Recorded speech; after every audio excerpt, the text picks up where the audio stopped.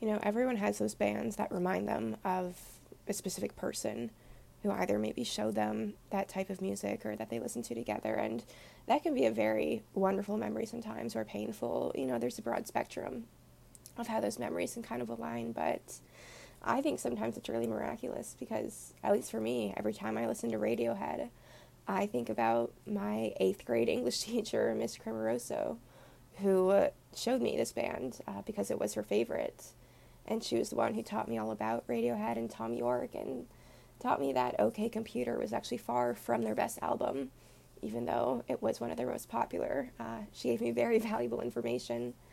But yeah, Miss Cremoroso is kind of the first person who ever made me feel as though my writing was worth sharing and that my thoughts had intrinsic value to them, which I think is just such a wonderful thing to be able to teach or persuade a 13 or 14-year-old of. And she was a very special person and still is. And that was a very great feeling to have inflicted upon me. So when I listen to Radiohead, I think of her and I feel empowered, I guess, in a bit of an odd way.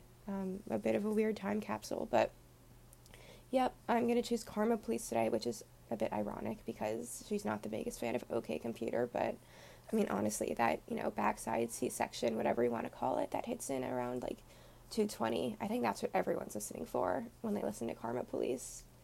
And I also just wanted to share some Radiohead because the people in my life that I know of who like Radiohead really, really love Radiohead. It's like a cult following. People they are obsessed with the band.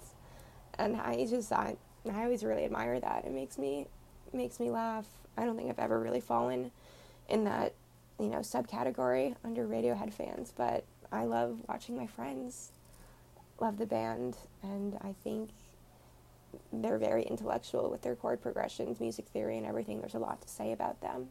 So that's going to be today's song, and yep, I hope my English teacher never, ever comes across of this recording, because that would be very awkward.